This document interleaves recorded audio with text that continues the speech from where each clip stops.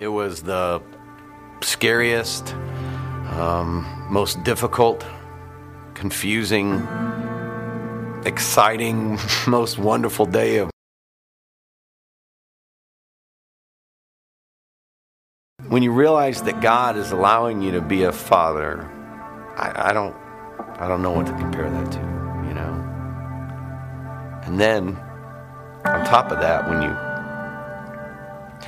it seems that He's deemed you fit to be the stepfather to His son, that's overwhelming. He's perfectly healthy, happy baby boy that came into the world, I guess, just like most every other kid, you know. I get why they call it labor. I mean, since I was 12, I've worked every day of my life, but I've never worked as hard as Mary worked that night. She was amazing. And then not just that night, I mean, through all of it, through the months of people talking about us behind our back, and the week-long journey to Bethlehem. And then we get there, and she takes an ordinary feeding trough and turns it into a cradle, and none of it seemed to faze her. She's amazing. And you know what? Through all of it, I never heard her once ask why. Why? You know, she just did everything God asked her to do.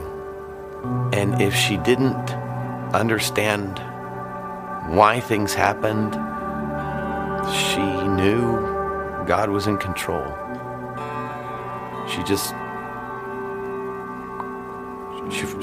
She followed His will. I get it. Man, I get why God chose her. I really do. What I don't understand is why He chose me.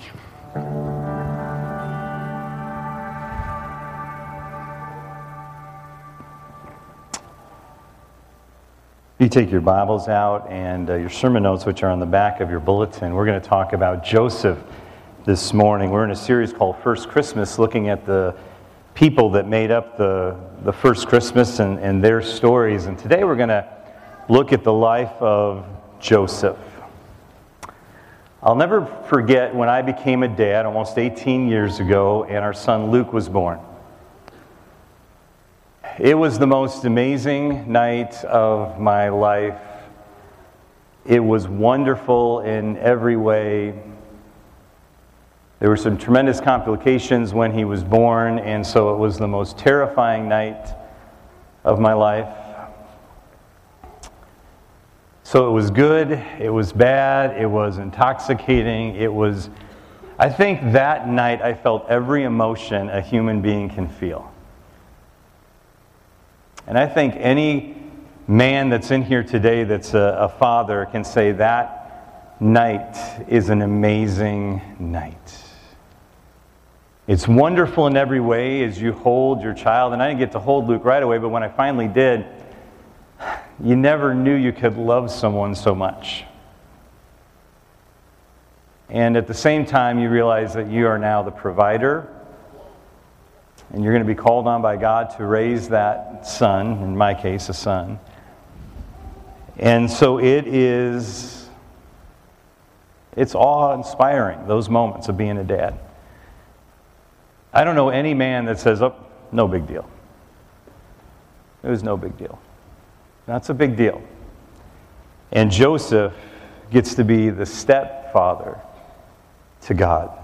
So we're going to look at his story in Matthew chapter 1. If you have your Bibles there, you can just keep it open to Matthew chapter 1 for our entire time together today. We're going to move quickly through this story because Matthew tells the story, a Christmas story, from Joseph's perspective. Luke tells the story from Mary's perspective, but Matthew chooses to tell it from Joseph's perspective. And so today we read from Matthew chapter 1 and beginning at verse 18. This is how the birth of Jesus, the Messiah, came about. His mother Mary was pledged to be married to Joseph, but before they came together, she was found to be pregnant through the Holy Spirit.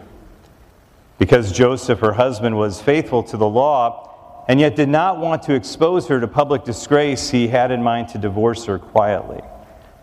But after he had considered this, the angel of the Lord appeared to him in a dream and said, "Joseph, son of David, do not be afraid to take Mary home as your wife, because what is conceived in her is from the Holy Spirit.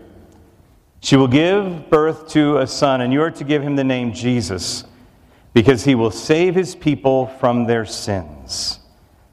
All this took place to fulfill what the Lord had said through the prophet. "The virgin will conceive and give birth to a son, and they will call him Emmanuel," which means God with us. When Joseph woke up, he did what the angel of the Lord had commanded him and took Mary home to be his wife. But he did not consummate their marriage until she gave birth to a son, and he gave him the name Jesus. This is the story, the Christmas story, told from Joseph's perspective. What's interesting about Joseph is he's kind of a background character, although very important, kind of a background character in the story, because you notice he doesn't say anything. Joseph doesn't get any lines. He doesn't get to say anything. He's probably a quiet guy. Mary gets all the good lines in the story. She even gets a song she gets to sing. She's the adorable one, the one that everybody loves, but here's Joseph. He's just kind of the background character. Have you ever put your nativity scene up and you realize how much Joseph actually looks like the shepherds, and you're trying to figure out, is that really Joseph? Did I put the right guy in the place? Because God chooses this indistinguishable guy to be the father. He said in the video, whenever you're called to be a father, that's an awesome thing. But when you are called to be the stepdad of God Almighty, wow. Because at this point in history, God's very distant. He's far away. They have heard stories. But God is out there somewhere. He's not nearby. He's distant. He's far. And then God's going to become a human so he can be right there, close, and right beside us as human beings. And so the presence of God became present. He became Emmanuel, which means God with us, and we would never be alone again. And here's Joseph, and he gets why God chose Mary. He gets why God chose Mary. He chose Mary. He saw something beautiful in this young teenager and said, I want her to be my wife. I want to spend the rest of my life with her. There's something special about her. There's something wonderful and precious about her. She's beautiful on the inside and out. There's something that I love about this woman. And so he gets why God chose her. That's an easy one. And he also gets why they call it labor. Any dad that's been in the delivery room can say amen right now. It's called labor for a reason. And it's funny what happens, because something happens when we become parents. Like emotionally and physically and mentally. There is nothing like when a woman goes into mom mode. When Leslie goes into mom mode, our house will never be the same.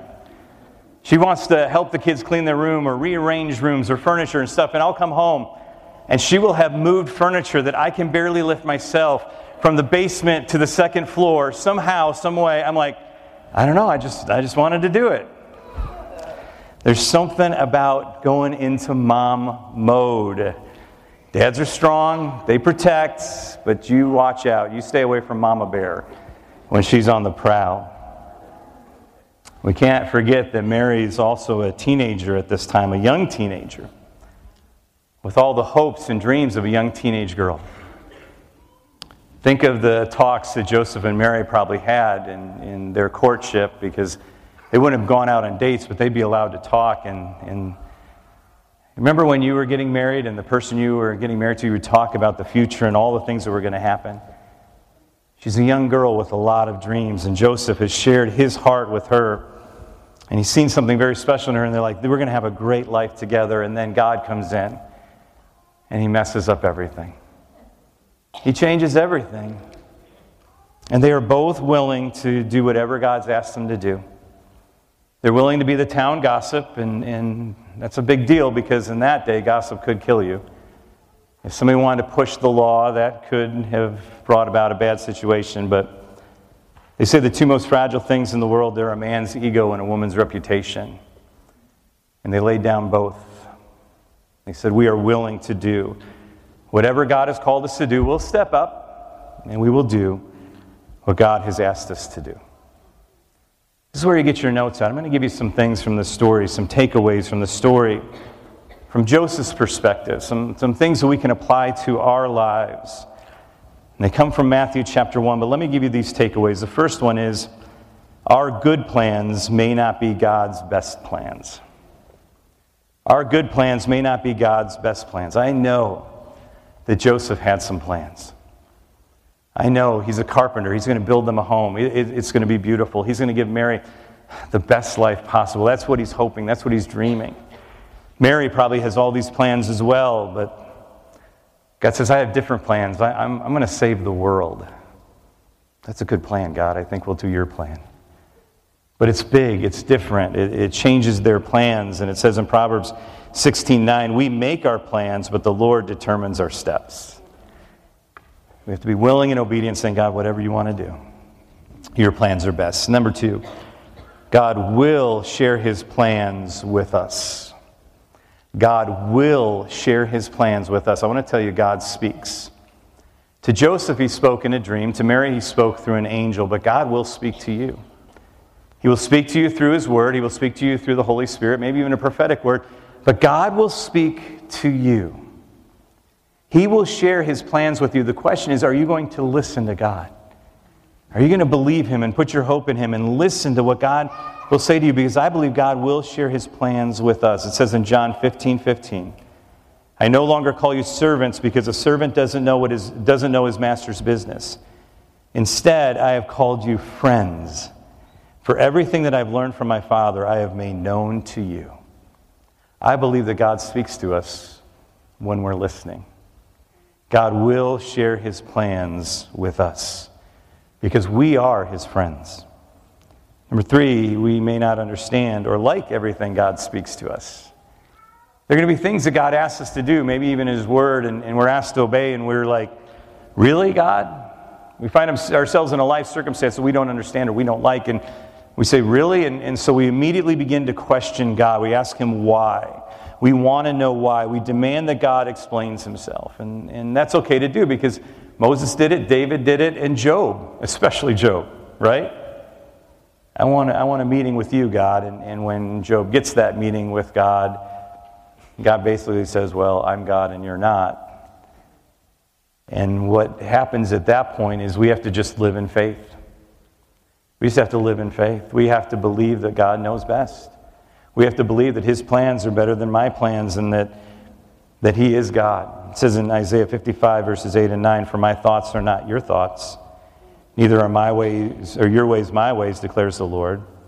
As the heavens are higher than the earth, so are my ways higher than your ways, and my thoughts than your thoughts. God says, just trust me, just have faith in me, believe in me, and then that leads us to the next one, which is be faithful and obedient. Be faithful and obedient. With whatever God's asking you to do, just be faithful and obedient. It says that Joseph was faithful in every aspect of the law at the beginning of our story. And then when everything's been revealed to him, it says that Joseph did exactly what the angel told him to do. He listened and obeyed in everything. That's our call, to listen and obey in everything. The next one is don't be afraid. Don't be afraid. That's the first thing that angel says to Joseph. He says, don't be afraid to do what I'm asking you to do. Don't be afraid to do what God asks you to do. That's the number one command in Scripture. It's not love God. It's not obey God. The number one command in Scripture is do not be afraid. If that's the number one command, that's probably the number one response we have in life. That we get scared. We see things around us or God has to do something big, and so we get scared. But remember, if God is leading you and you are close to him, he has a plan, and he's got the details covered. So don't be afraid.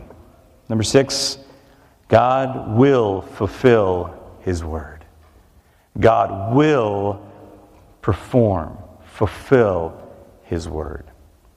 How many of you would like me to give you $1 million for Christmas? How many of you would like me to wrap up $1 million and place it on your tree? How many? Okay, good.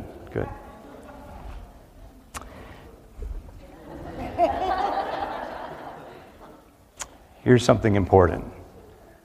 Always consider who is making the promise. A guy that had a hard time finding a $10 bill to give to his kids to go to a basketball tournament is not the guy to promise you $1 million under your tree. But consider the one who makes the promise. It's not a man, it's God. When God says something in His word, it's going to happen. When God speaks something, it's going to happen because it's not a man sharing it, it's God sharing it. Consider who made the promise. Consider God. 2 Corinthians 1:20, for no matter how many promises God has made, they are yes in Christ. They're yes in Christ. It is going to happen. No matter what He says, it will happen. Our job, say, amen, so be it. Because God, you said it, and we believe it. Number 7, He is Emmanuel. He is Emmanuel. He is God with us. That's what it says, that He is with us, and we will never be alone again. So we learn from the story that Jesus came and that He is with us, and we will never be alone. In our video, we saw Joseph say, I get why he chose Mary. And we've already looked at Mary. I mean, we know. I'm going to actually preach on Mary on Christmas weekend. So in a couple weekends, we're going to talk about Mary. And she's fantastic. And we get why God chose Mary. But Joseph said something very telling at the end of that video. He says, I get why He chose Mary. What I don't understand is why He chose me. This indistinguishable, quiet carpenter. Why did He choose me? And I think if we were real honest in the room today, that most of us wouldn't side with the Mary. We'd side probably with the Joseph. It's like, I don't know why God would choose me. That somehow we feel unworthy to be used by God. And even worse, we feel unworthy to be loved by God. That we feel, I don't know why He would choose me. And that's why, if you have your Bibles open, look at Matthew chapter 1 again. I mentioned this in the Sons and Daughters series that we did a few weeks back. I preached on grace. And I brought out Matthew chapter 1. And if you see there in your Bible, Matthew chapter 1 at the beginning is the genealogy between Abraham and Jesus. And you see all the men and women in this genealogy. And when you start looking at the men in this group, you're talking about adulterers and murderers. You're talking about liars and cheaters. And you're like, God, how in the world did you use this group of guys to bring about Jesus? And then when a genealogy mostly has men or only has men in ancient texts, it never has women, Matthew decides to throw 3 women into the mix as well. And he doesn't pick the good women either. He doesn't pick Sarah and Rebecca and Rachel. He doesn't pick them. He picks 3 women. He picks Tamar and Rahab and Bathsheba. Tamar, who tricks her father-in-law into having sex with her so she can get pregnant. And that baby boy is in the line of Jesus. Rahab, a prostitute who's not even Jewish, who gets married into the Jewish culture, and she then has a baby that's in the line of Jesus. Bathsheba, who committed adultery with David, is in the line of Jesus. You begin to look at this, God's using some of the most unlikely people, and then you look through the genealogy and you realize there's a whole bunch of people. We don't even know who these people are. They're not even mentioned in the Old Testament. They're a bunch of nobodies. And yet God chose those nobodies to bring about the birth of Jesus. So I was meditating on that this week. I thought of what Paul said in 1 Corinthians 1:26. Not many wise, according to the flesh, not many mighty, not many noble are called. Look at that for just a moment. Not wise, not mighty, not noble. Guess what? You qualify. Isn't that good news? You qualify. He doesn't pick the wise. He doesn't pick the noble. He doesn't pick the kings and the queens. He chooses us. You qualify to be chosen and loved and used by God. And you know what that tells me? Is that we have a God in whose kingdom, we have a God who decides to choose carpenters rather than kings. He doesn't choose the kings. He chooses the carpenters.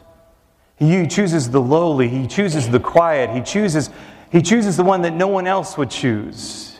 The nobodies, the indistinguishable. They're not noble or wise or mighty. He chooses you and me. Last week we talked about Elizabeth. He chose Elizabeth, who had been barren her entire life. He chose Mary, a young teenage girl. He chooses Joseph, this humble carpenter. We have a God who doesn't choose kings. He chooses carpenters. And so instead of asking, why would God choose me? Why don't we start asking, why wouldn't God choose me? Why wouldn't God choose me? Because God has chosen you. You think He doesn't know how you failed? You think He doesn't know the skill level that you have? He knows all of that, and yet He loves you and chooses you. He chooses some of you to work with our kids in Awana. He chooses others to buy presents for prisoners. He will choose others on Wednesday to work in our pantry. He might choose you to take a missions trip. He may choose you. I don't know how He'll choose you, but He will choose you to share Himself with the world. He will choose you. And our response should just be very simple. God, just use me. And know that He's planning on using you anyway. Just say, God, use me. I know you know what you're doing. I don't know what you're doing, but God, I'm going to apply the principles that I've learned from Joseph today in my story. And God, I'm going to know that you're doing a good work. You're God, I'm not, and I will just listen to you. It's one thing to say, God, I'll listen to you, and here's your servant, I'm waiting. It's another thing to do what God asks you to do. But I want to tell you that He is with you, and He's called you for a purpose and a reason, and there's something that only you can do, and you will never be alone. Jesus came to prove that, and He is with us always. I think what's most interesting about this story is that the last thing in Matthew 1:21, the last thing the angel says to Joseph is his name will be Jesus, and He will save His people from their sins. He will save His people from their sins. What I find absolutely remarkable about that statement is that God's saying to Joseph, Joseph, there's a plan. You're a part of that plan. I'm calling on you to be the stepdad to my child. And the plan for his life is to save the world. And what I find remarkable is that by being a part of God's plan, Joseph saw salvation in the process.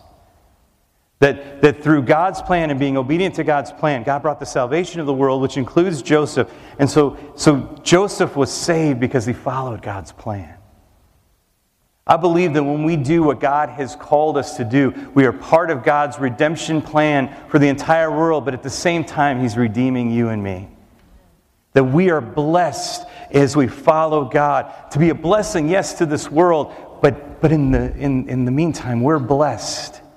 We receive when we say yes to God. Would you bow your heads and your hearts with me today? Because I want the Holy Spirit to speak to you now. We've been talking about Joseph, but now it's time to look into the mirror. And God's Word is the mirror to us today. And so with your head bowed and your eyes closed, I want you to think about your response today. God didn't just call Joseph, He's calling you. You are worthy. God does love you. He's not a God who chooses kings. He's a God who chooses carpenters. He's the one that chooses the quiet and the humble. The ones that are indistinguishable in the background. He chooses us all. And it's just up to us to respond. And I believe when we respond, in the process we are saved. The Christmas season is a perfect time to come into relationship with Jesus. If you are far away from Him today, or maybe this is your first time in a church, or maybe you're just hearing this as you're watching online or listening on the radio or TV, I want you today to make a commitment to follow Jesus. In the Advent season, the Christmas season, Jesus came, but He didn't come just to be a baby. He came to die on a cross for our sins. We remembered that today when we took communion together, remembering that His sacrifice was the payment for our sins. And then when He rose from the dead, He gives us new life. And so today I want you to surrender your life to Him. And so as you surrender your life to Him today, I'm going to ask all of us to do this, because I believe that when we surrender to God, God will use us in ways that are far beyond what we could ever ask or think. And so whether you've prayed a prayer to follow Jesus many years ago, or you pray it every time, or this is your first time, or maybe you're far away from Him today and you want to come home, I'm going to ask you to pray this prayer after me. Dear Lord Jesus, I know that I'm a sinner. I need your forgiveness. I believe that you died for my sins. I want to turn from my sins. I now invite you to come into my heart and life. I want to trust and follow you as my Lord and Savior. In Jesus' name. I'm going to ask you to keep your head bowed and your eyes closed. And in just a moment, I'm going to pray for each one of us here. I'm going to pray that we would have just that spirit of Joseph inside of us. But before I pray, I'm just going to ask you to listen to a song by Michael Card that he wrote about Joseph.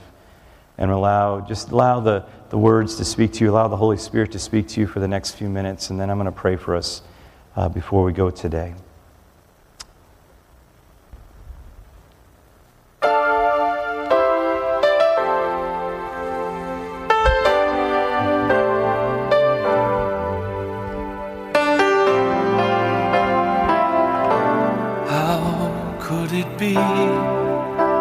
This baby in my arms, sleeping now so peacefully. The Son of God, the angel said, how could it be?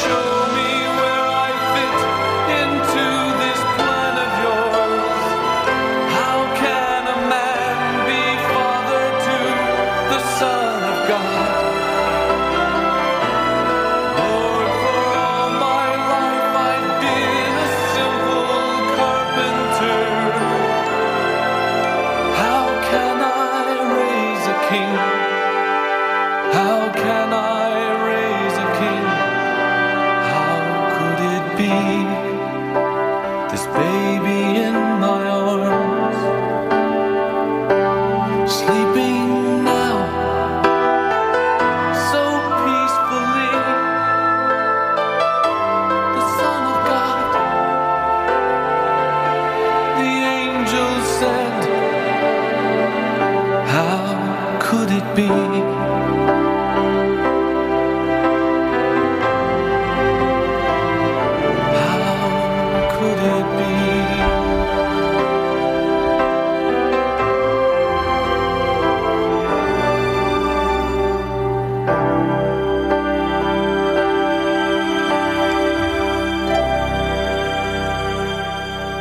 Lord, that's the response of us today. How can it be that you would love us and choose us, and yet you do? And God, I pray that, Lord, you would take us. We're not wise, we're not mighty, we're not noble, but we are willing, and God, you will make us able. And so, Lord, we submit to you today, and God, I thank you for what you called us to be, you called us to do. And Lord, I pray that we would just draw near to you, that we would walk in your strength and your power. And Lord, that you would use us to save this world. And in the process, Lord, that you would save us. God, thank you for the privilege of following you. And God, thank you for choosing us. Thank you, God. In Jesus' name we pray. Amen. Amen. Amen. God loves you. He has chosen you. And you are called to do great things for him. Before we go this morning, every Communion Sunday we receive an offering for the poor. It's just something Jesus asked us to do. And so what we do once a month is we receive an offering for those in need. The people that are in need, maybe in our congregation. There's many people going through a difficult time, especially at Christmas time. There are people in our community that we help. There may be somebody on the other side of the world. Wherever the need arises, we try to help the poor, the under-resourced, the needy among us. And so if you are going through a difficult time, this is an above and beyond offering. Please don't feel any obligation to give. This is just for people that maybe have a little more money at the end of the month, and they are willing to share that with someone else. And so that's what this offering is for. And again, it's above and beyond. So thank you for giving, and they take great care in sharing this with a lot of people that need it. So thank you for your generosity, and we know that God's going to use that in many lives. So men and women, come forward. God, thank you for this opportunity to give again. We give in worship to you.